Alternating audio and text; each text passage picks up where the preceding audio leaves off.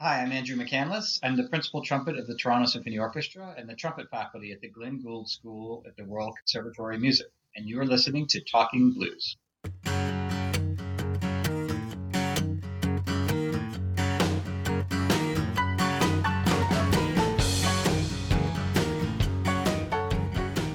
We were talking about football before. I know you lived in places like San Francisco, Buffalo, Dallas. Do you have a favorite team? Oh, I do have a team, but I'm a little ashamed to admit it these days. I am a long-time diehard Cowboys fan. Ooh. Well, I should say long-suffering at this point. Did that come from your time at the Dallas Symphony or before that? Way before, believe it or not. I mean, I don't. I guess it's because they were America's team, but I remember watching the Cowboys on Sundays with Roger Staubach and Tony Dorsett and Tom Landry in the hat, and I used to go at least for 2 years. I went on Halloween as a Dallas Cowboy and had like a helmet that my mom had painted silver, and we cut out a blue star for each side, and that was what I would go on Halloween as. And I will never ever forgive Jackie Smith for as long as I live for dropping that touchdown. But you're still their fan. Yeah, a huge fan. I mean, I'm upset with Jackie Smith because it cost me $1. I had a I had a bet with a friend at school who bet the Steelers would win, and I bet him $1, and I did not have $1. And then Jackie Smith taught law. He dropped the ball, and I started crying. I told my dad, and my dad said, "Well, you're in big trouble because I'm not giving you $1 either." It's a So, disaster. when you lived in Dallas, did you get a chance to see many games? I mean, I watched them all. I never went down. I mean, it was like getting a ticket in Dallas at the time was a little bit like getting a Maple Leafs ticket in Toronto. It was just so expensive, and you'd be so high up. And that was before that was the old Texas Stadium. Right. It was before Jerry's World. Now that crazy place, um, which is amazing. Like it's a beautiful stadium. But no, I never got to go. But I loved being there, and every it's like being in Toronto and turning on 590 The Fan. All you hear most of the time is them talking about the Maple Leafs. Right. In Dallas, all they talked about were the Cowboys, and but they stunk. They were terrible then. Jerry was in full control, and it was a disaster, and it was really hard to be a fan. But I don't know. This year, I told a friend just the other day, this year may be the year I give up. And as we're speaking right now, they're getting toasted by the Washington football team. Yeah, not good.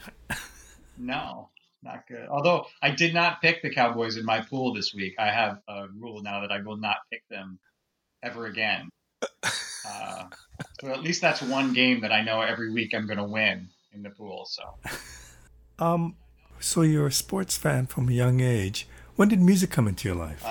So yeah, I'm a huge sports fan. I played a lot of sports when I was a kid growing up: tennis, basketball, baseball. I just loved any sport pretty much. And music came in. I ended up in music in fourth grade in the band class because the teacher, a gentleman named I think it was Robert McDowell. Anyway, Mr. McDowell, he came to my fourth grade class at the beginning of the year, and he said he got up in front of the class. No one knew who he was, and he said, "Who would like to get out of class for 2 hours a week?"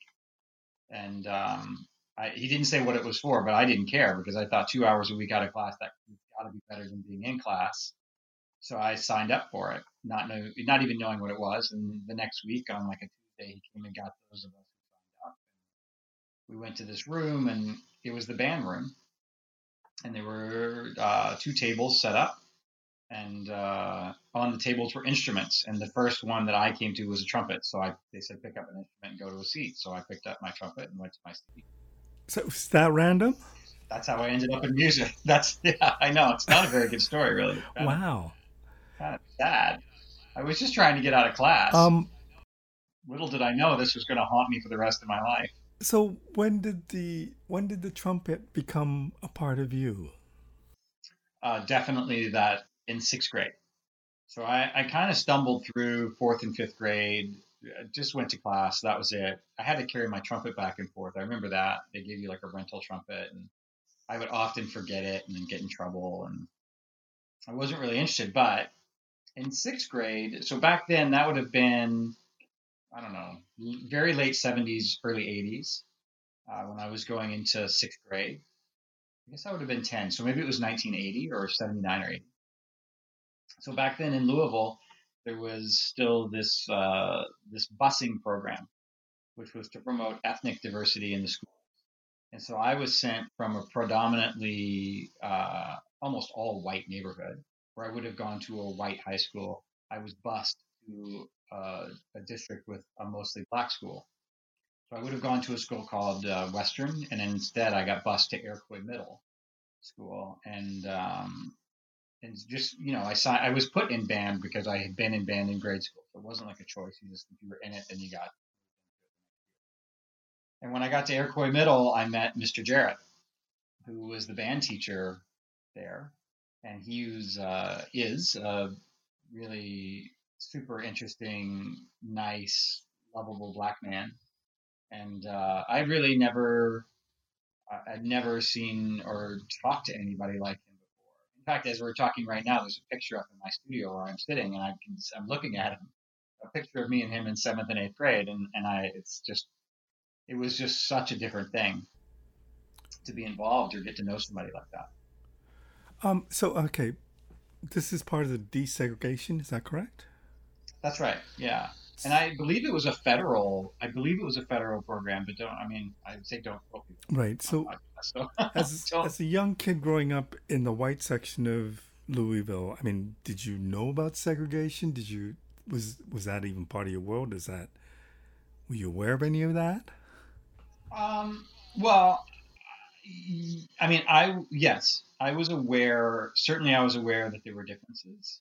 I would say it's pretty fair to say that I was brought up not thinking especially high of other ethnicities, and it was just it was the way I was raised. It's the way my parents were raised, right? And so that I didn't know a whole lot. I didn't have hardly. There was maybe one black family that lived within a 10-minute radius of us that I knew, and he went to the same grade school that I went to, but I didn't know him. I spoke to him much, but it was just you just didn't see it, so you would only hear things, right. And sometimes maybe people talking to you, but more often it's probably the things you would overhear that sort of gave you a sense of how people felt about things. So that's your only influence. That's sort of what you think too. So when I got to Iroquois Middle and Mr. Jarrett was just the polar opposite of that. Like, first of all, he was unbelievably cool. Like, just this super cool guy who had, these really colorful suits. I remember he had like these kind of burnt orange suits and, huge collared shirts that he would have unbuttoned down, like 3 buttons down. He was just like, for that time, he was so stylish. Big bell bottoms, white shoes, I don't know, like I was blown away. And then I got to know him and talk to him in the intermediate band program, and he was great. He was a trumpet player himself, and he used to pick music that we would play that we really related to. So I remember playing Billie Jean by Michael Jackson and Beat It by Michael Jackson and Sea of Love, which I think was maybe Robert Plant. Right. I can't remember who that was, yeah. But we did that kind of music. You loved it. You loved playing it because you were playing stuff that was current and modern. And it was such a great way to get kids to come to band. Like, everybody wanted to play in the band because they were playing, Michael Jackson. How about just other than music? What was the experience of going to that school like for you? Or did it matter because music was the thing? Well, it was really different. It was really different. I liked it. I had friends, because there were people from my neighborhood that were sent there too. So people that I had grown up with at my elementary school, there was a selection that got sent there, and so it wasn't bad. I can't say I knew a whole lot even at 10 or 9 or 10. I didn't know that much. I guess 10, I would have been 10. I didn't really know that much about the wide world. So even though it looked very different and felt very different, I didn't have a bad experience there. The only bad experience I really had there was that I just wasn't prepared to go to middle school where you change classes every hour and there was homework, and I wasn't prepared for that. Music was great, but I wouldn't say I really got fully bought into it until 7th grade, middle of 7th grade sometime. And what would have What happened that would have gotten right into it? Oh, well, I got close with Mr. Jarrett. That's what happened. I mean, I got to know him better. He started to take an interest in me. You know, to him tell it now, I was like as good as Doc Severinsen in seventh grade. That's not the way it was. But he thought I was very talented, and so he got really interested. And then we just hit it off. Like, I mean, I don't know. How do you know how those things happen? We just got along really well. Right. We always had things to talk about. He started giving me private lessons um, on his own for free. I would just stay after school and in his office, and sometimes more than a couple days a week. And we would work on the trumpet together, and then he would drive me home. And he lived, on the complete other side of town, and it was really inconvenient for him. But never a word of any complaint. Like he just loved doing it, and we loved being together, and it was just this incredible time, like just incredible. And so I got really, really interested in it um, around that age, around seventh grade. What an amazing thing to have. Because I hear so many, I've talked to so many musicians who took lessons and hated their teacher and almost gave up the instrument. But because of the love of the music, they kept going or whatever. Or you hear the other opposite, like yourself, where you meet somebody who literally changes your life in music. Oh, yeah. I kept going because of him. Like it wasn't, I mean, maybe it sounds corny. I loved him way before I loved music. Just being around him was what was fun for me. And the fact that we both played trumpet, and that was sort of extra fun. I mean, at some point, I probably around, I don't know, eighth grade or something, I started to think, well, actually, I really love trumpet. I was into music in seventh grade, but just to be more clear, maybe I was more into the idea of getting to hang out with him and do stuff with him. Right. And we really got close on a kind of a more personal level. Like we would have big conversations for seventh grader, and especially for a white kid. Like I've told this story many times, but I think it's worth telling. Again, we used to go on band trips, and the band would go play like at another middle school, not like big trips, but we just go play at a different and play our stuff, and then we'd go to lunch, and then we'd come home. And we always stopped at McDonald's. That was like a big deal to stop at McDonald's. And back then, I think my parents would give me like $1 or $2, which would be enough for a cheeseburger and a pop and some fries. Right. And but Mr. Jarrett, because he was the band teacher and he was bringing in like 60 kids into this McDonald's, he would get to eat for free, right? Because they're like, well, you're the teacher and you're bringing all this business, so you can have whatever you want.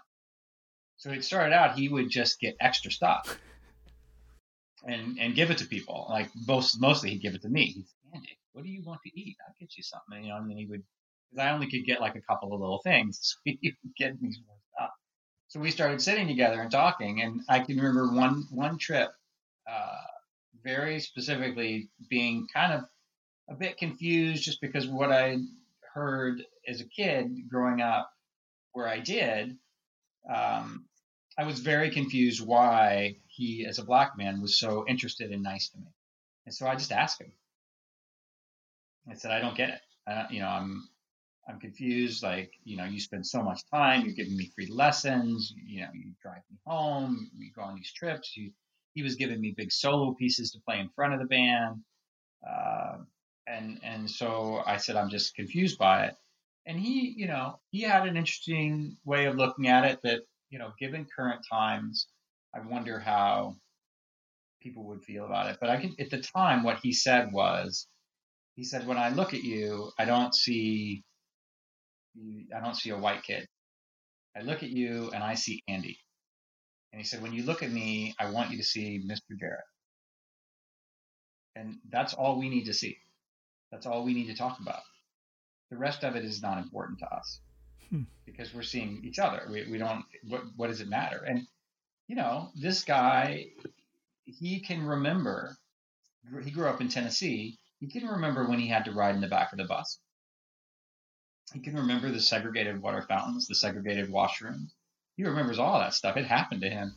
Like, for me, like as I got older and I started to really understand what he said and what he went through, and like what his parents went through. um, it was even more amazing that that's how he attempted to live his life, sort of looking at the world that way. And I don't think, I mean, I've known him forever now, and I think he still looks at the world that way with everyone. Like that's just that's how he tries to see it. It's for me, it was a good lesson. No one's perfect. I do my very best to be the way he sort of the example he set for me. But anyway, yeah, it was a great lesson. What an amazing thing to learn so young.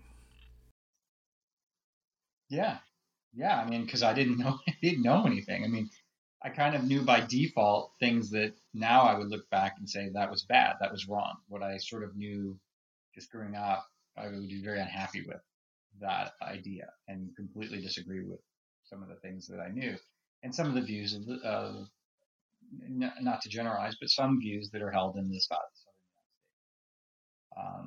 Well, everywhere, but all, because of the history in the Southern United States, it might be a little more top of mind there. But yeah, it was an incredible lesson. I mean, I learned more from him about life than I ever did about trumpet. There's no question about that. Was that ever difficult in terms of relating to your other friends? Like, did the people around you understand that you had the special bond? I can't say it that I remember it coming up to me with friends. I mean, it's certainly possible that they said things when I wasn't around. Right. I would say it was more difficult with my parents. That's tough. Like he was, Mr. Jarrett was and still is a father figure. Right.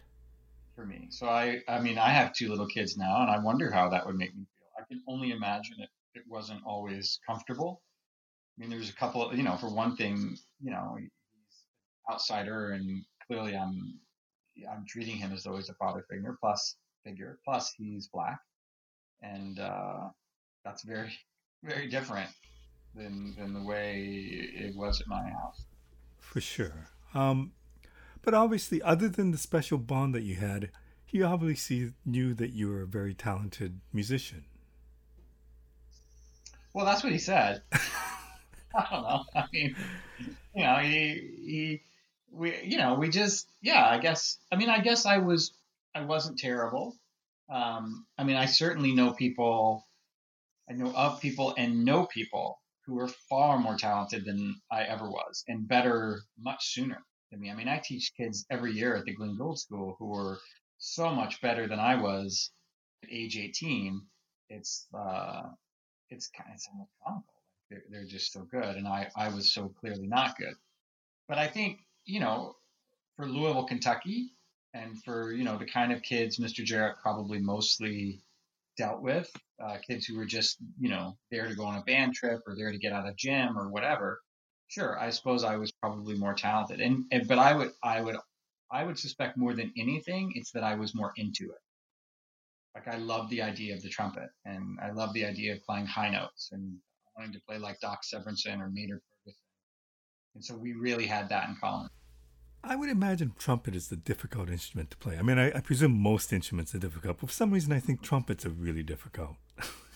I don't know. I mean, I think the thing about trumpet is that there's the difficulty in trumpet for me is that there is nowhere to hide. Right. If you're playing trumpet in a jazz band, in a combo, in an orchestra, in a wind ensemble, like everybody hears the trumpet. It just you can't really get away from it. So there's a lot of hazard involved. You're often on a tight wire or high wire without a net because everybody's going to hear it. If something goes wrong, even if you're playing a Mozart symphony, and there's almost nothing for you to do, if you mess something up, everybody can hear it. Whereas, maybe somebody playing in the back of the violin section can miss a few notes and it's not as noticeable, or a flute not as noticeable because it's just not as loud. But yeah, it's a difficult instrument in some ways like that. So at what point do you, like I'm skipping around a bit, but at what point do you know and have the confidence that you're not going to hit a bad note? You don't. No, but obviously you play for many symphony orchestras, and you're principal at Toronto Symphony. I presume that you're at a level that's pretty high up there. Do you ever hit Well, I bad think notes? yes, absolutely yes, I do, and I could find you like a whole raft of witnesses that would agree with that statement. Um, you do miss notes. I mean, I think one of the keys to doing what I do is that you have to have a really short memory.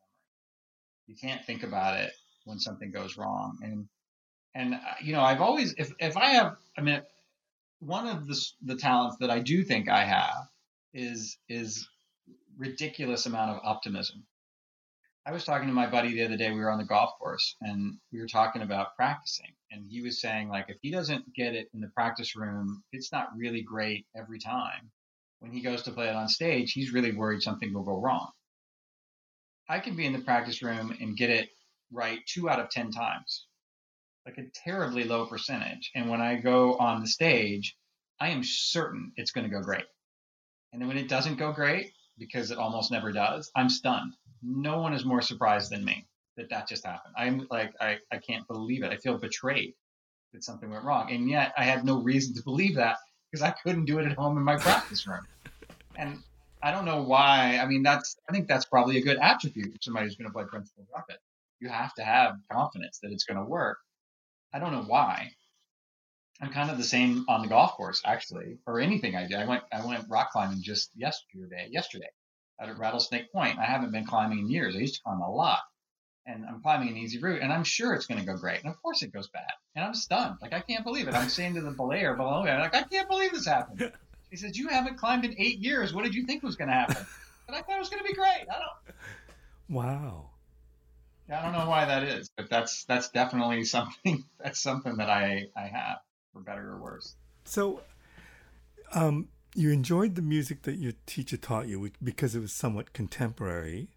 At what point did classical music become a thing for you? Or did jazz come Uh, before that? Jazz came before. Okay. It took a long time. I went through a lot of. It was a big transformation for me, and took a long time to get there. I mean, Mr. Jarrett and we did marching band together. Um, we did jazz music together. We worked on high stuff together. We would, find a recording of Doc Severinsen playing something, and we'd try and figure out how we could play it. That was really, really my focus. And even like after I took lessons with him, I got to a point at some point, maybe in eighth grade, he decided I should get lessons with a professional. He said, I can't really teach you anymore. You're a better player than I am, so I need to move on. Wow. So he started paying for lessons with he paid for it out of his own pocket with a grad student. First, it was a graduate student at the University of Louisville, and then shortly thereafter, it was with the second trumpet of Louisville. And I like it was even though this my teacher then, I was still knew Mr. Jarrett. Like I was with him until the end of 10th grade, Right. and so now I'm with this orchestra teacher though, an orchestra guy, and I still didn't really get it. Luckily, this teacher was also kind of a jazz player, and he played jazz piano, and we would learn all these standards like "I Can't Get Started" or "Misty" or things like that. Um, but what really changed it was, and when I went to in 11th grade, I transferred out of Iroquois High School to the Youth Performing Arts School in Louisville. They called it YPAS, and that's like a whole other story. Like I don't know how much you want to go into, but like leaving Iroquois and going to YPAS, that was a major big deal for me. But I went to YPAS and I met a girl who was a violinist and at the orchestra at the school at YPAS and played in the youth orchestra, and she really is the one who kind of got me turned towards classical music. It was really her. Classical music and trumpet is not a world I'm very familiar with. And I have limited knowledge of classical music. But what was it, other than the girl, that got you hooked up into classical music and the trumpet? So she had gone to Tanglewood Music Festival Okay. in the summer, which is in outside of Boston. Right. beautiful there. And she had played in the Tanglewood Orchestra, which is, for high school kids in North America, it's probably one of the two best high school orchestras you can be in. It's either Tanglewood or the Interlochen Academy Summer Orchestra. And they had played a piece of music by Respighi, Arturo Respighi, called The Pines of Rome. And the last movement of Pines of Rome, if you listen to it, the ending of it, like the last 5 minutes of it, is almost like a marching band piece. It's all brass. It's so loud and exciting, and these great lines, and there's extra brass players. There's 3 trumpets on stage and 2 trumpets off stage, and extra horns and extra trombones off stage. Cacophony of sound. And she came back that summer after having played this piece with a tape cassette of it, and she played it for me in the car. And I probably wore that tape out. I just couldn't stop listening to it because it was like a marching band. The trumpet had such a leading role. It was such exciting music, and you would listen to it. You couldn't help but I couldn't help but get chills from it. And I decided pretty much right away then, like, okay, well, wait, that I don't have to be in a marching band or a jazz band to get excited about the music. And it also seemed kind of cool to be part of something that was like 90 people. I think I liked that idea of you have 90 people playing, but the person you can hear the most is the trumpet. that was sort of appealing to me. The idea that I would be the most important out of that many people. Maybe that, I don't know if that's what I actually thought. Now I look back, I think that seems like something I would. Tell me about the confidence you had in your playing and in your music at that point. Well, I still had that same thing. Like even back then, like I had that kind of undeserved, unwarranted amount of confidence. I just had it. I don't know why. I was sure everything was going to work out. I mean, I wonder, maybe some of that's just because I had, at a pretty young age, I had somebody who just believed in me 1000%. Like Mr. Jarrett was always sure that I would make it. And he used to joke that, he said, one day you're going to be on the Carson show playing a duet with Doc Severinsen. That was like the big joke between us. He was always saying, I'm waiting for you to be on the Carson show. Of course, Johnny Carson doesn't have a show now, but right. I used to watch that. I would watch it at night, hoping they'd let Doc play. They never let Doc play. But ironically, years later, in my second orchestral job, I was in the Buffalo Philharmonic, and Doc Severinsen was the Pops conductor. Right. And he heard that I had gotten the job. He called him. He said, "Oh, so did you hire a new trumpet player?" They said, "Yeah, we hired this young guy." He said, "Well, tell that guy I want to play a duet with him." And I'm not making this up. It was unbelievable. He said, "I'm going to play a duet with him, and I wanted to play a concerto on my concert." So I got off topic here. Sorry. No, I played. Great. I played the first movement of the Haydn Trumpet Concerto with Doc conducting, and then we played a duet called Side by Side. And I remember calling Mr. Jarrett afterwards and telling him, and just going through the roof. You could hear him. I was in Buffalo, but I could hear him in Kentucky. Wow, that's so cool. So there was a lot of "I told you so" in that conversation. Okay, so once again, you obviously were quite extraordinarily talented to do this, to get to that in your at a very young age. Well, just to go back a second to give it maybe a little more color there. So I finished YPAS right in 1988. I graduated high school, which was a minor miracle in itself. And then at this point, do you know that this is what you want to do? Is join an orchestra and be a musician? I knew I wanted to play trumpet, and I knew I wanted to be an orchestra. I had no idea. No clue how difficult those two things were. Like I had no understanding of it. I just had this arrogance, like, oh, well, of course that's what I'm going to do. Why wouldn't I do that? I'm just going to go do it. Yeah, I mean, I that's what I wanted to do. Right. Although I didn't know what you needed to do to get there. I would say, like, I was still fairly, Mr. Jarrett was a great guy and a great trumpet teacher, a great musician, but he had gone to Tennessee State. And he he didn't have a serious music background. Like he didn't know anything about orchestras but he didn't know what it took. So I had never been educated that way. Right. And even my other teachers in high school, it never really came up. Like, I mean, I was good for Louisville. That's sort of how I always thought of it. But well, I'm pretty good for around here. But one thing that did give me a little bit of confidence was I got into that Tanglewood orchestra that my girlfriend had been in. And so they only take 4 players from all of the U.S. Or actually, I guess it's worldwide, but probably back then it was mostly U.S. players. So do you audition for this? Yeah, you audition for it. So I auditioned at my high school. They came to Louisville. That was like one audition they did in Louisville. The one they did in Louisville was at my high school. And so I auditioned and I got in. So that made me feel a little bit confident. And along with getting in there, I got a scholarship to go to Boston University because BU was tied to Tanglewood. Right. So if you're in the Tanglewood Orchestra, then you can get a scholarship to BU. So that's where I went to school for a year. But I hated it there. And I didn't really, again, I was like when I went to middle school, I was unprepared. When I went to university, I was completely unprepared. I was 17 when I left home because I have a November birthday. So I was always, the youngest one in the class. So I went to BU when I was 17. My girlfriend went to Eastman, which I realized after I got to Boston, what I really should have done is gone to Eastman. Right. So I ended up transferring to Eastman. And all this is just to give you a little bit of idea about talent or whatever. So I got to Eastman and I quickly realized, I'm not very good.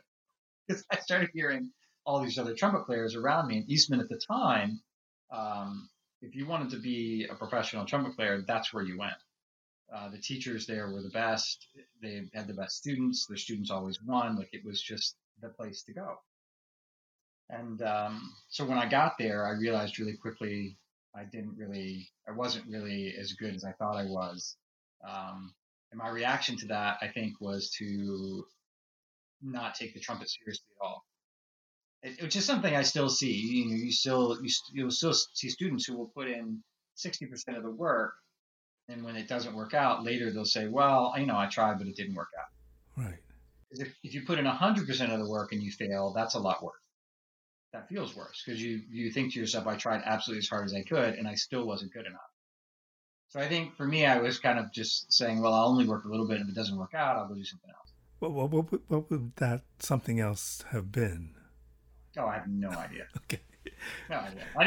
I had no other plans. I mean, I just knew that, I wasn't as good as other people and I didn't really know how to deal with that or how to get as good at the time. And so I just sort of I had a really, really great first semester at Eastman. I had so much fun, but there wasn't a whole lot of trumpet involved. And so my last lesson before Christmas, my teacher at the time at Eastman, her name was Barbara Butler. She teaches at Rice now. I came to my last lesson before the break, and she said, I've been watching you this semester. I don't think you're very serious about this. I don't really need you here. If this is what you're going to do, then I don't want you to come back. So either pull it together or don't step foot in this building again. This isn't what this school is all about. And I went home and I really had to think about it. Like, okay, well, wait, what do I want to do? And so when I came back, I was the most committed I've ever been in my life about anything. I worked really hard at all of it. Can you just tell me this thought process? Did you just, is it as simple as somebody talked to me and I better get my act together if I'm going to pursue this? Or what else went through your head to get to that point? I think it was as simple as her saying, pull it together or I'm kicking you out. Right. And when I got home and I started thinking, well, what else would I do?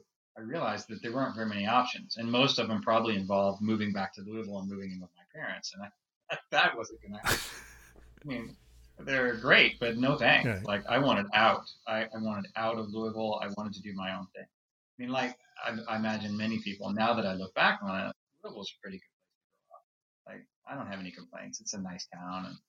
But at the time, it just seemed like I just couldn't do that anymore. I had to move on. Just a silly question, but was there any point that you thought, well, maybe I'll be a trumpet player for a jazz band instead, or for a rock band, or was there any other musical options? No, and I have to admit, by that point, I had started to figure out the financial side. And, I know incredible trumpet players in town. Steve McDade, Jason Logue, these, really good players. And it's just, jazz is just a tough way to make a living. Yeah. It's just hard. It's day to day, gig to gig, throwing in some teaching here. It used to be, back before I got to Toronto in the 70s and 80s, you could make a huge living just being a recording person in Toronto. That's all dried up. So I kind of knew back then, like, it's a lot harder. Like, if you get a job in an orchestra and you get tenure, then you have some financial security there. You have a pension, you'll have, a base for which to teach and do other gigs. And plus, by then I really had fallen in love with orchestra music, with like the great trumpet parts in a Mahler symphony, or an exhibition, or Strauss, or, I loved that kind of idea of soaring above the orchestra, and that's really, really what I wanted. But I also knew that while it's a great life and it's incredible music, it's more difficult to make it as a jazz musician. At least that was my perception. Right. But I had grown up fairly we weren't broke. I ate, I had clothes, often used. Like, we did not have a lot of money. My dad worked really hard. There were 4 of us. My mom worked really hard taking care of us. So I was of the mindset that I wanted to really succeed. So, I was thinking of a big orchestra job, playing principal in a big orchestra where I was, more settled financially than what I had. But that too is not an easy thing, right? Because you were saying the other day, basically you could go to an audition and you're competing against 120 other players. Yeah, but see, this is where the stupid confidence comes in. Like, my Barbara Butler, who's, a close friend of mine, we still talk about it. She still says she just does not understand how I didn't understand how hard it was. Like, I just always assumed that it would be fine. And I was lucky. It was. I mean, after I came back after that Christmas break, and I decided to work really, really hard. I did that for about a year, and then in November of the following school year, there was an audition for the Savannah Symphony in Georgia, and I went down and I won. See, I find that amazing, because at the age of 20, now you're the principal trumpet in that symphony. Well, yeah. So I was the co-principal. Co-principal, okay. That's okay. I just, in case Ed Kuhn ever hears this, I don't want to get mad at him. I was the co-principal. It was a 6-month contract. So one of the things that I had in my favor was that it was only a 6-month contract. So not that many people. You wouldn't draw everybody that you normally would for an audition, because a lot of people can't start in January. So we auditioned in November, and I started January 2nd or something. So that was one thing. Another thing was Savannah at the time paid like $400 a week for 36 weeks a year. So it wasn't very much money.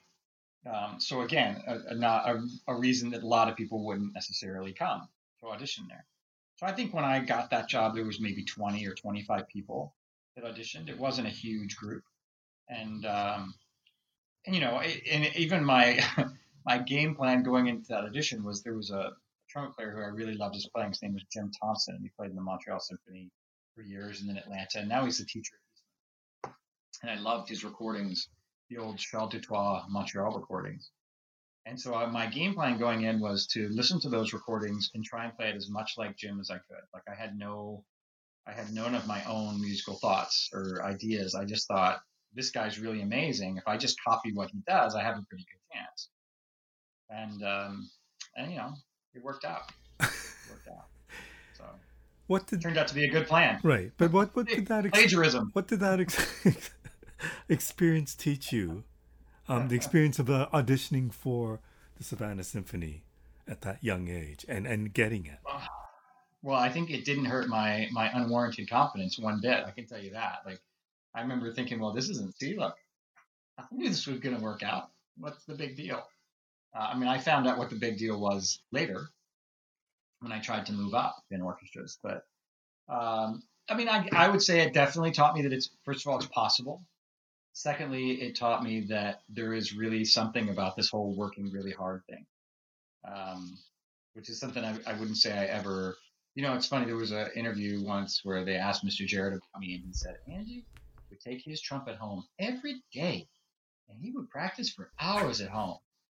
And then they cut to me in the interview, and I said, "Yeah, I never took my trumpet home. It was always my luck," which is true. I never took it home. I felt so bad for him. I told him after he heard the interview, I said, "I'm going to send you this interview, but listen, can you cut from like minute 5 to minute 7? I don't want you to hear this part." Anyway, so I hadn't ever really worked very hard, I would say, and then so that was something that I really learned. You have to grind it out. You have to really grind it out. And I'm reminded there's an Eagles documentary, used to be on Netflix. I don't think it's there anymore. Yeah. And they were interviewing Glenn Fry, who said he had an apartment in LA just above Jackson Browne. Back before they were big. Either of them were big. Right. And he said he would hear Jackson Browne. I don't know if you've heard this, but he would hear Jackson Browne get up in the morning and make a pot of tea. And then it would whistle, and he'd make his tea, and he would go to his piano. And he would sit at the piano working on just a measure or two of a song for 30 or 40 minutes. And then he would go back and he would hear the kettle go on again.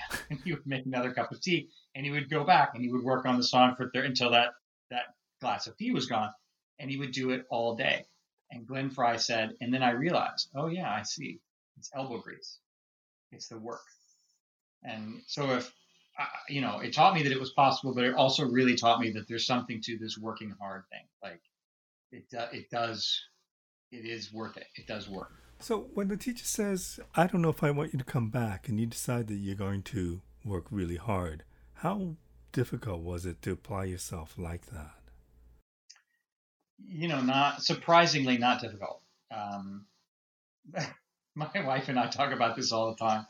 Like, because we've got 2 kids, and our son he's this wonderful boy, but he's a boy, and he doesn't want to do homework. He doesn't want to read. He wants to ride his trick scooter at the skate park. That's what he wants to do, and that's all he wants to do. And my wife will say, why can't he just buckle down and work? And I say, don't worry, sweetheart.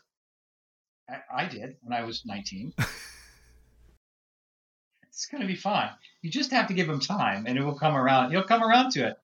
You can't rush this. You can't rush it. It's so it wasn't hard. It was like a switch. My roommate at the time, who's a great friend and a doctor in Boston now, he said he just, when I came back and started working, he couldn't figure out what had happened. Because I went from, partying and playing when I had to practicing, 4 hours a day, plus all of my ensembles and lessons and rehearsals and whatever. But I just knew that what I believed was that I had this, she was serious. She was going to throw me out. So that was scary, because then I was going to end up back in Louisville, which I didn't want. And I had to trust her that if I worked really, really hard and smart, that I could make it work. And I think the smart thing is super important, like really so important to practice smart. I know people who will spend 8 hours a day and get nothing done. You have to know what you're doing, why you're doing it, how it's going to help you in the future. What are your goals? How are you achieving them? It's a process. How do you learn that process? Well, it's tough. I mean, I think for me, I had this great teacher in Barbara. I had that. Right. She was great on the technical side in showing me the direction I needed to go. And then I had, the love of music really instilled in me by Mr. Jarrett. And so between those two things, I had the really desire to keep going at it, to really do the work. And then I had a pretty good plan that she would help me with on a weekly basis.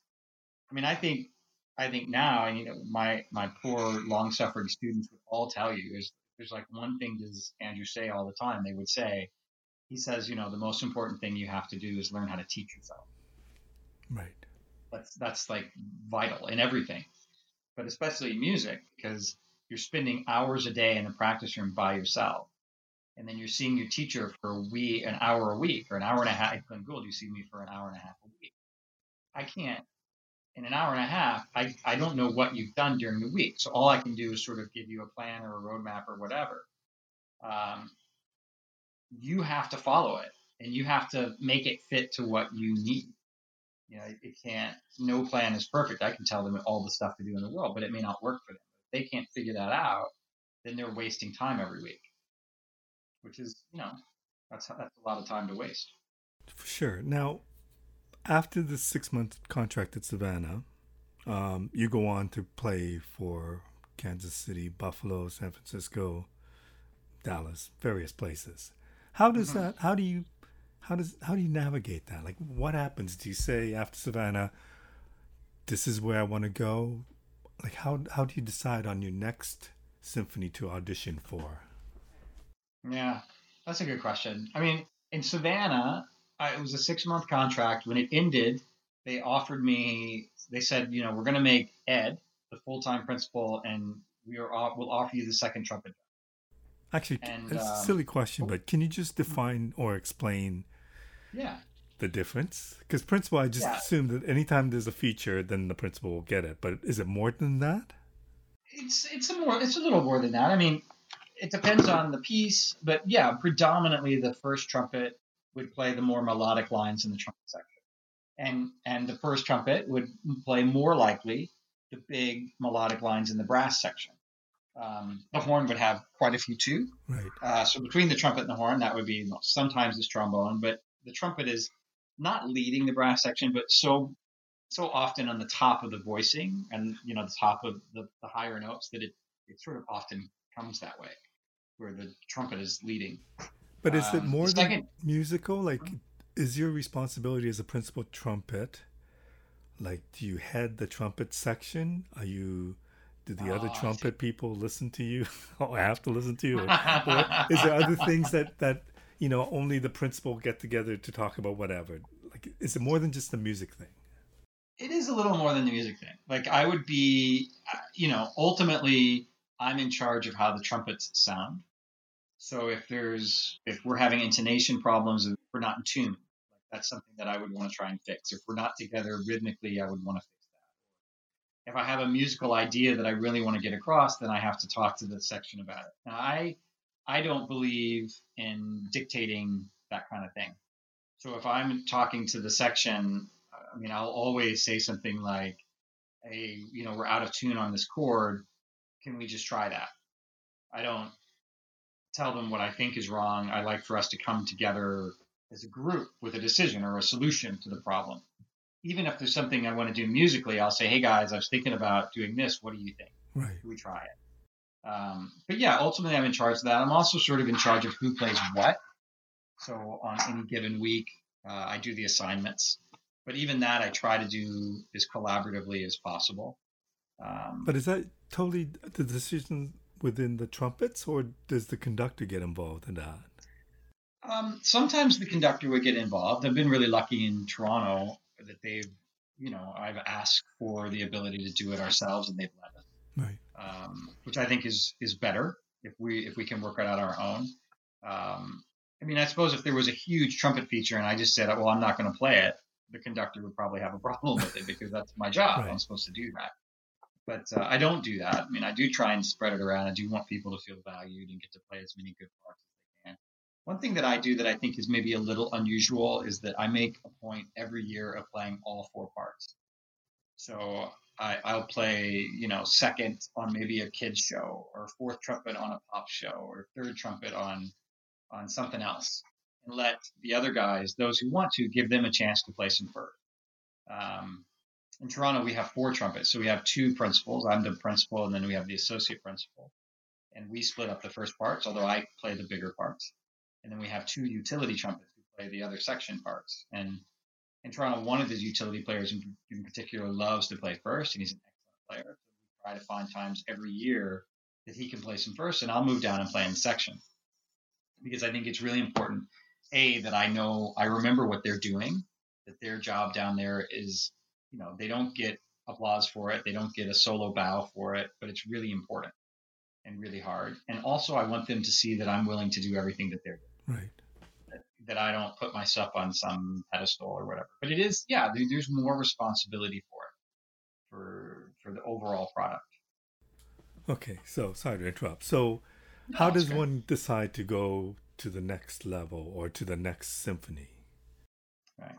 So when I left Savannah, I didn't want to play second. I knew that, so I went back to school because I was only at Eastman a year and a half at that point, and only in school a total of 2.5 years, I think, something like that. So I went back to Eastman to finish my degree, and that year there was the audition in Buffalo for a 1-year principal trumpet, and so I went and auditioned for that, and there was about maybe 70 players at that audition, and I won. And so I left school again. I was in school about, I don't know, 3 months, and then I left again and played that year in Buffalo. But it was a 1-year contract. So the question, like, how do you decide where you want to go? Really, you go where the music is, where the job is, I should say. Right. Okay. So is this now the second audition you went to, or had you gone to many others and Buffalo was the second one you got? I'm a little embarrassed to say it, but it was the second one. Okay. So that's pretty incredible. What do you think? Well, I was, I don't know, I was lucky. Yeah, I got lucky. You know, I had a good day. They liked the way I played. I don't know. But I worked really hard. Right. And I'm sure everybody else did too. But what do you think it was about you that is there a way to know why they might have picked you other than it was a good day and you were lucky? Like no, I don't. You will hear things sometimes. Like I like to tell this story about my colleague Gord Wolf, who plays in the Toronto Symphony. He's a trombone player, and when he auditioned, he was in the second round of his audition. There ended up being 3 rounds. He was in the second round, and he played this trombone solo from Mahler's Third Symphony. It's a huge trombone solo, and I was sitting next to the music director, Jukka-Pekka Saraste, at the time, who was Finnish. And a man of very few words. And Gord finished playing the Mahler 3 excerpt, and Jukka leaned over to me and said, "Well, this is over." And there were still people left to play. It wasn't over, but for Jukka it was over because that one thing was enough he loved it. He loved it so much that he was done. So you hear that sometimes, like when I got the job in Buffalo, they commented after a piece of something I played from a Mahler symphony, the post-horn trumpet solo. They really loved it, and so that was sort of the deciding factor. Like they just thought that was really nice. So that's one of the reasons I got the job. I mean, I'm not sure. It's hard to say. I know that the kind of preparation that I tried to do back when I auditioned, and what I try and teach my students now is that you leave no door open behind you. You make sure that your rhythm is really immaculate, that your intonation is really great, that your sound is good, that your musical ideas, regardless of anyone, if they are liked or not, they're so compelling that you could say, well, I didn't really like it, but I definitely know why they did it. Right. So I think in terms of preparing, it's, if you have all of those things, then you at least make it so they have to have a conversation about you. Sometimes the conversation goes your way, and sometimes it doesn't. And in my first few auditions, it did, but I worked hard. Like I wouldn't say that I just, I guess I got lucky because they liked it, but I definitely worked hard for it. So do you always pick the piece that you present, or do they ever tell you, we want you to audition with this piece? No, they send you a list of pieces. Okay. For Buffalo, I think there were 30 pieces that you had to know, and then they pick whatever they want to hear and you play it. At that point, they say, do this. Yeah. Wow. Yeah, that's right. That's the way it always is. It's like the worst pop quiz ever given. It's awful. If you've got 35 pieces in an audition list and, literally hundreds of things they could ask from it, you have to be really prepared. And I would presume that takes a long time to prepare yourself to learn that many pieces. Yeah, I think that's one of the things can be that's one of the things that makes it hard to succeed early, is that you haven't had a chance to play the pieces, so you're learning everything out of context, right? And for the first time, so that makes it really difficult. I mean, I always would prepare for an audition. It took me about 2 months to get ready for an audition, and I would listen to lots of recordings and pick the things I liked and write down the things that I did and didn't like and the tempos. And I had a whole journal, and I was I was like a battle plan. And I guess that's all part of that turning the corner in Eastman when I decided to come back and really be dedicated. I knew I had to do it smart. Like I said, I had to be really intelligent about what I was doing, why I was doing it. And so yeah. Did you ever fail an audition? Oh yeah.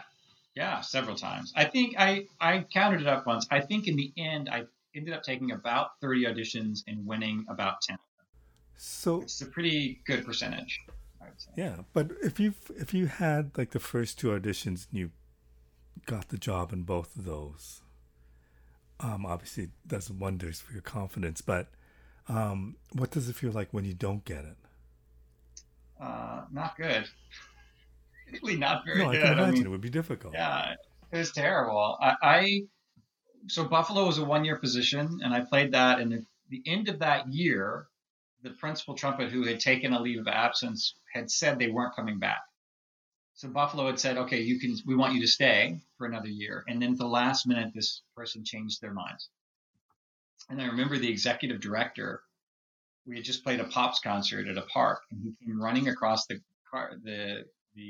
parking area and said, hey, I just heard this person's going to come back to the job. You don't have a job now. And a week later, there was an audition in Kansas City. And so out of just, because I had like done a lot of stupid stuff, like I bought a car, I had payments, right. I had bills, I had no money. If I lost Buffalo, I was going to go back to school. I didn't have any job. So I went to Kansas City and auditioned, and I got that job. So that was the third audition I took. But then when I was in Kansas City, things kind of got off the rails a bit. I was playing third and assistant principal trumpet. I didn't play that often. I just got out of sync, and I started going to auditions and not even getting out of the first round. So you would spend $500 on a plane ticket to fly to wherever, Montreal, New York, Atlanta, whatever. And you'd play for 15 minutes or 10 minutes, and they'd say, thank you very much. And you'd go home. That was it. And they don't tell you anything other than that. No, although something I've always done is I always follow up. I always ask the personnel manager to get notes from the committee. I give them my number and I ask them, they can tell me what I did wrong so I could improve. Right. So then I try to get my students to do too. Sometimes that worked, sometimes it didn't. Often you knew what you did wrong. Like you just weren't as prepared. You whatever it was, like you could hear it when you played it, that wasn't going to work out. But I had quite a few of those when I was in Kansas City. I was there for 2 seasons. And at the end of the second season, I felt like I had started to go so far backwards, I didn't know how to fix it. Wow. So I quit Kansas City because I didn't want to get, I loved the city and I liked my colleagues, but I didn't want to be there. That wasn't how I saw my career. So again, with this stupid confidence, like I quit. I just quit. I had resigned and I went back to school for the third time. I went back to Eastman and was prepared to finish my degree. Like I thought, okay, this is it. I'm going to get back. I'm going to study with Barbara. I'm going to get my stuff back together. And then I'm going to go start taking auditions and doing well again. And I think I was at Eastman that time for about 6 days. And then they told me not to come back anymore. They were done. They said, we're not holding your scholarship. If you leave this time, it's over. So when I got back, I auditioned for a little job in Harrisburg, Pennsylvania. And I won that job. And then the next day I got home and Buffalo called and said, well, our principal trumpet has suddenly retired. So we want you to come back and play this job. So I went back to Buffalo. Drove between Buffalo and Harrisburg. Was there ever a time when you were out of work for a long period? Or no. Wow. No, I've been so lucky. I've been full-time employed by a symphony since I was 20 years old. Okay, so the other thing is, which is quite obvious, is what an impact your teachers have had on you as a musician. Like it's pretty amazing from a very young age, how much of an influence they have had for you to become the person you are. When did you become a teacher? The first real opportunity I ever had to teach, because it was the first place I ever really stayed for a long time, was in Toronto. Really? Yeah, I had taught on and off, and I would teach one-off lessons. In San Francisco Symphony, people would call me and say, hey, we're going to this audition. Could I come and play for you? I mean, I guess at that point, maybe I had somewhat of a reputation as somebody who did well at auditions. Right. I won more than I lost. And so I would teach a lot like that, but not really before I got to Toronto. When I got to Toronto, I was suddenly, I was approaching the Toronto Symphony. The Glenn Gould School was early days in opening. And the dean at the time, René Reguer, called me in for a meeting, and he said, listen, we want you to be our trumpet teacher. This is the way the school works. 4 students, you get to pick them. You have full say. This is going to be your thing. But I mean, I was like, oh my gosh, this is exactly what I wanted to do, because there was a huge part of me that wanted to have the chance to give back that. I mean, that sounds a little cheesy, I know, but that's really how I felt. Like I wanted a chance to have my own students and to teach them what I knew about trumpet, but also teach them what I knew about life and pass on everything I had learned from Mr. Jarrett. Like every lesson that I have ever taught at the Glenn Gould School starts the same way. Every lesson. How are you? What do I need to know? How has your week been? Tell me about things. And that doesn't necessarily have to be with music. It's not. I don't mean music at all. Okay. I never mean music. I mean, how are you? Tell me how you are. What's going on in your life? Is there anything that you want to tell me? Anything I can help you with? Like, let's talk about that, and then we'll do music. And that's how I teach. I just think it's, I want these students to succeed first as people, and second as musicians. Because you can be a great musician, and if you're not a successful person, you're not going to it's going to be tough. Right. And that's what Mr. Jarrett that's what I always got from him was, how are you, Andy? That's what he would say to me every day. It was not, how's the trumpet? How's your practice? It was, how are you? And so we often have talks, my students and I. Sometimes it's 10 minutes, sometimes it's 30 minutes, sometimes we will talk for an hour and a half and not touch our trumpets if that's what's needed. So, but you didn't approach the Glenn Gould to see if you could teach. They approached you based on the fact that they obviously saw you play and based on what you were doing at the TSO. Yeah, I think that's one of the benefits of being principal trumpet or principal anything. If there's a school in town, there's a decent chance somebody will approach you to be an adjunct teacher. And sometimes it's, people are really great at being a principal musician and also being a teacher, and sometimes not. I mean, for me, it was always important. I wanted to teach.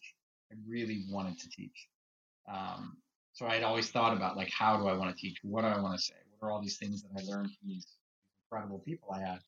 And when can I pass that on? So, like here in Toronto, because the Glenn Gould School was so new, they didn't have a trumpet teacher. And just by the fact that I got the job and I was the principal trumpet, I was going to be asked. It could have been, I don't think it's because necessarily they came and heard me play and liked the playing. I think it didn't matter. Like, they just needed a trumpet teacher.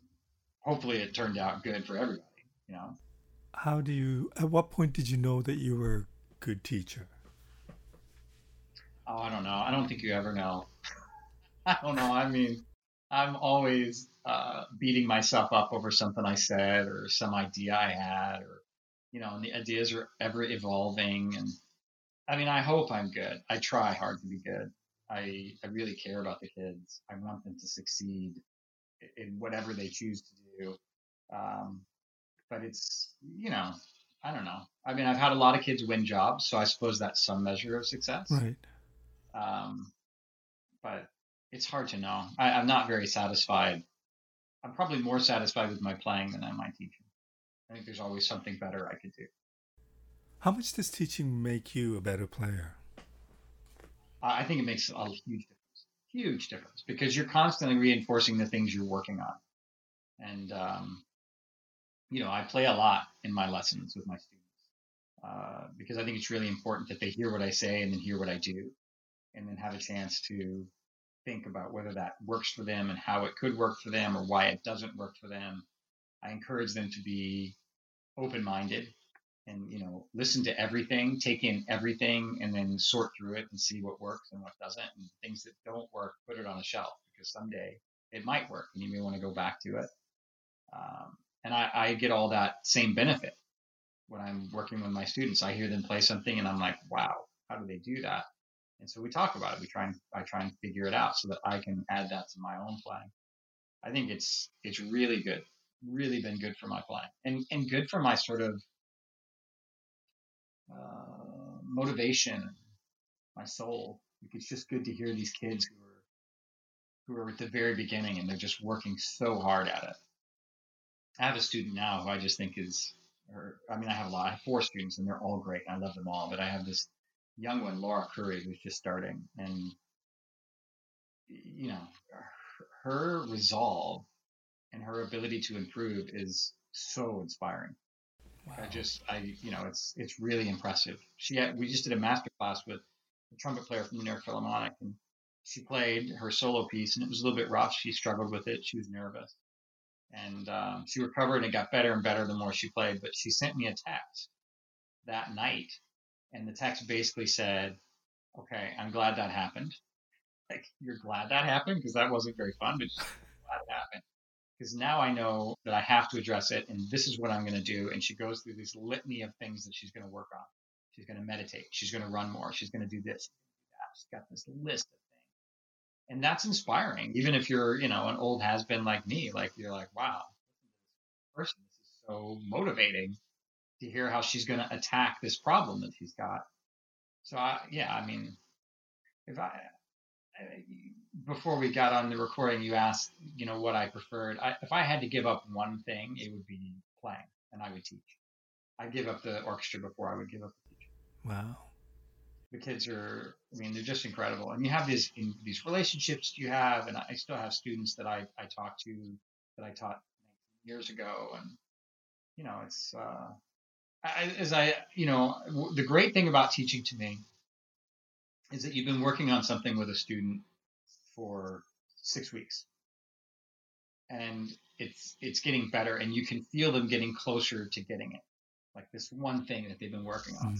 And the day they get it, I can almost always tell that they're going to get it. Like, I know they're going to get it before they do, and then they get it, and the look on their face, like, oh my God, I just did that. I can't believe I got that to work. And I knew it was going to happen.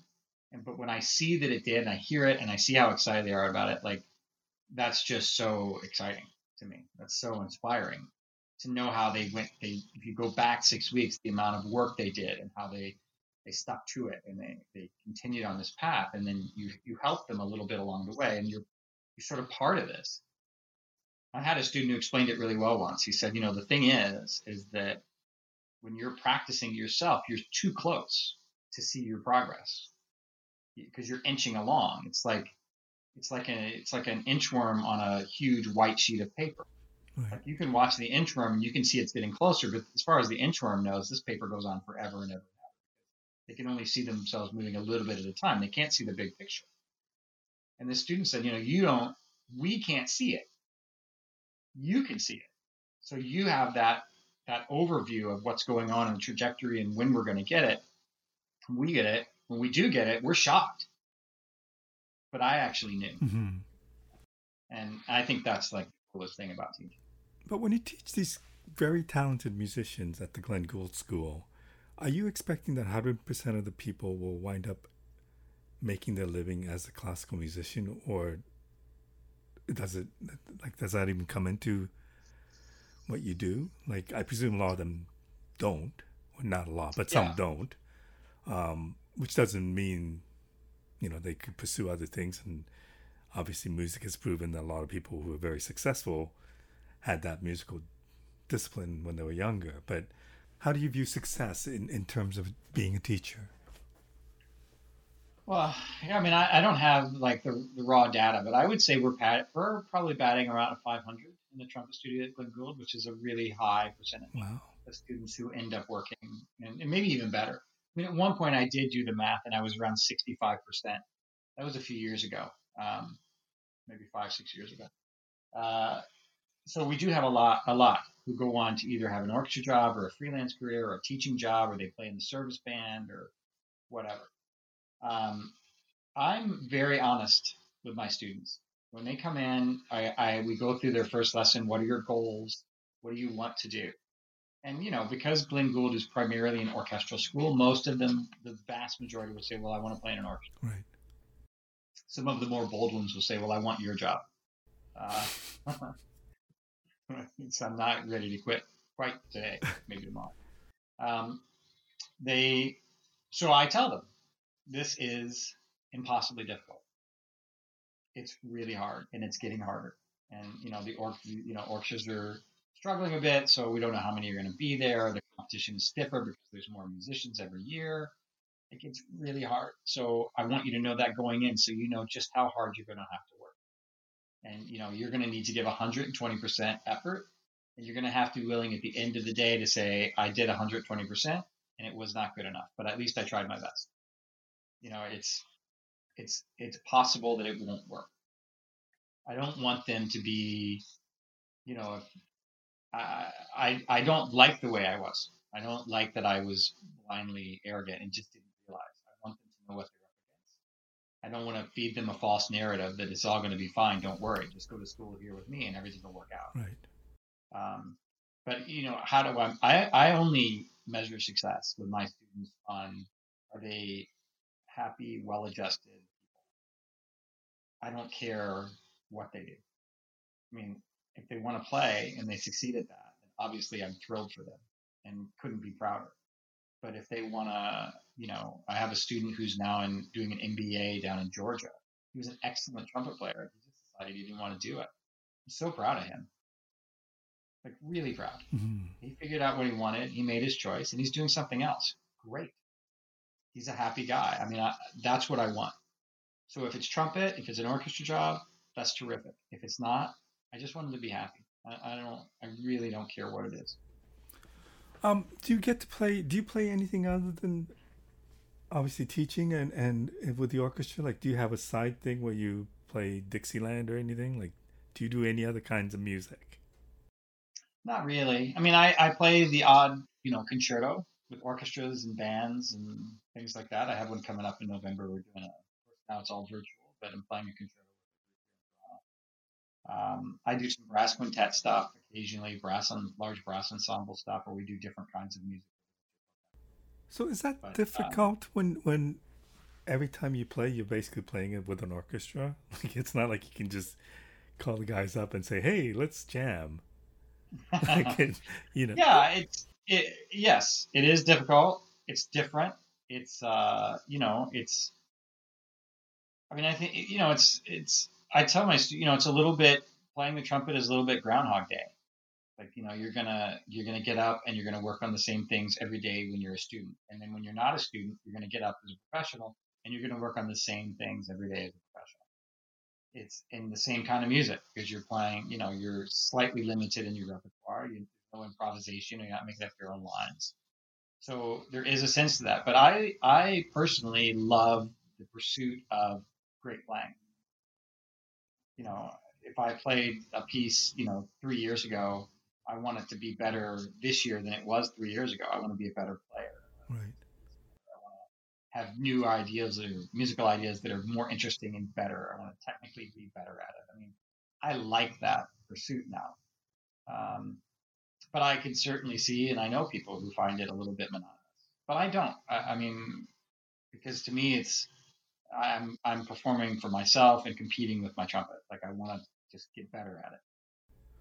Okay, I'm going to have to wrap this up soon, but I do want to ask you. I know the other thing that you're involved in is raising donations.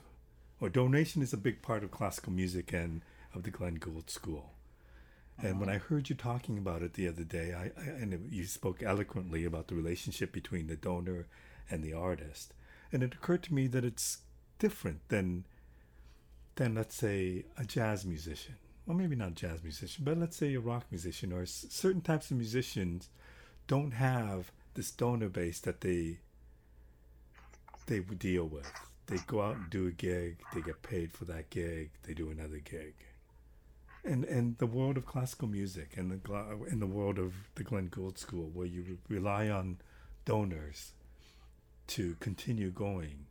Tell me about that relationship, and because I find it different than most other music. It's totally different. It's totally different. And the interesting thing about it is that if if there's a if there if there's a reason that having a job in an orchestra is a more solid living than being a jazz freelancer, the reason is the philanthropy. That's the reason. It's the donations, because most orchestras get 40% of their budget from donations every year. So if you've got that sort of base and you've got an endowment built up and you're pulling from the endowment to create revenue for the budget for the season, that's how you end up with a budget that can hold the orchestra musicians, 90 in the on full-time salaries. Right.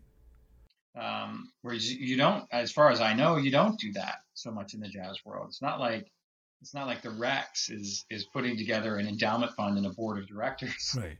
to give money to have a house band, and the house band is paid a salary to be there, 3 nights a week playing this music, and they have a music director. It's not like that.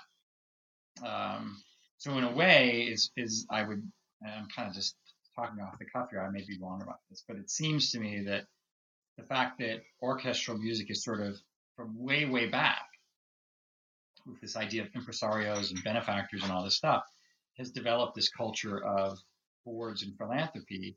It's one of the big things that has made it so that orchestras in North America, at least, are a little more of a steady job. I love fundraising. I love talking to these people who are supporting the arts. I want to know why they support the arts. How did they get into music? You talk to some big Bay Street banker who's worth $100 million. How in the world did they end up interested in piano? Mm-hmm. So much so that they would give money to support it. Like, I'm so fascinated with how that happened and why that's so important to them. And what is it they would like to see so that they would want to do more? What do they like? What do they believe in? What would make them want to, be more involved with the Glenn Gould School? Like, I found that conversation and that sort of figuring it all out. I love meeting people. And so you meet these people, you learn all these things you would never have dreamed. Like, people meet me and I get to know them pretty well, and eventually will come out that I'm fascinated with astronomy. Well, why? How? I mean, that's kind of interesting. Like, why is somebody fascinated with the stars? Mm-hmm. It's the same for me when I'm talking to somebody who is, a very successful executive, but I find out, their dad, way back owned a trumpet that his grandfather gave him, and when he was a kid, he used to play notes on it. If I could play the trumpet. So that's why they're interested in music. Right. So I don't know if that answers your question. It does. Let me finish with one more question. Tell me about your relationship with your trumpet. Today it's pretty good. It changes? Oh, day to day. Yesterday it was not good. This is a hard lesson for students to learn too, is that, you students, we all just want to figure it out. Yeah. Like kind of like being, gosh, I don't want to make any career sound easy or simple, but kind of like, if you were a postal worker who had a route and they'd had this route for 10 years and they had it figured out. You go, you separate the mail, you drive to your spot, you get out, your mail's organized, you put it in, 14 Oakdean Crescent, 16 and 18, every day, On the trumpet, and I suspect many, especially brass instruments, you pick it up and day to day, you have no idea what's going to happen. In the first 5 minutes, you could say, okay, phew, today's okay, or, oh my God, what am I going to do today? And one of the things about being a professional is that on those days where it doesn't work, you have to figure it out. You don't have a choice because you have to still go play. So I love trumpet. I've been so lucky to have it, and lucky that I had people in my life like Mr. Jarrett who showed me how important and awesome it can be. And I love playing, but I don't always love my trumpet. That's for sure. That's interesting. Thank you so much for doing this. It's I You know, when I met you a few weeks ago, I thought, here's somebody I want to talk to, and you certainly didn't disappoint. Well, I'm really glad. It was great to talk with you, and I love that you asked questions. You know, I used to get in the same questions, so these were different. This was really interesting. Well, I appreciate this. Thank you so much.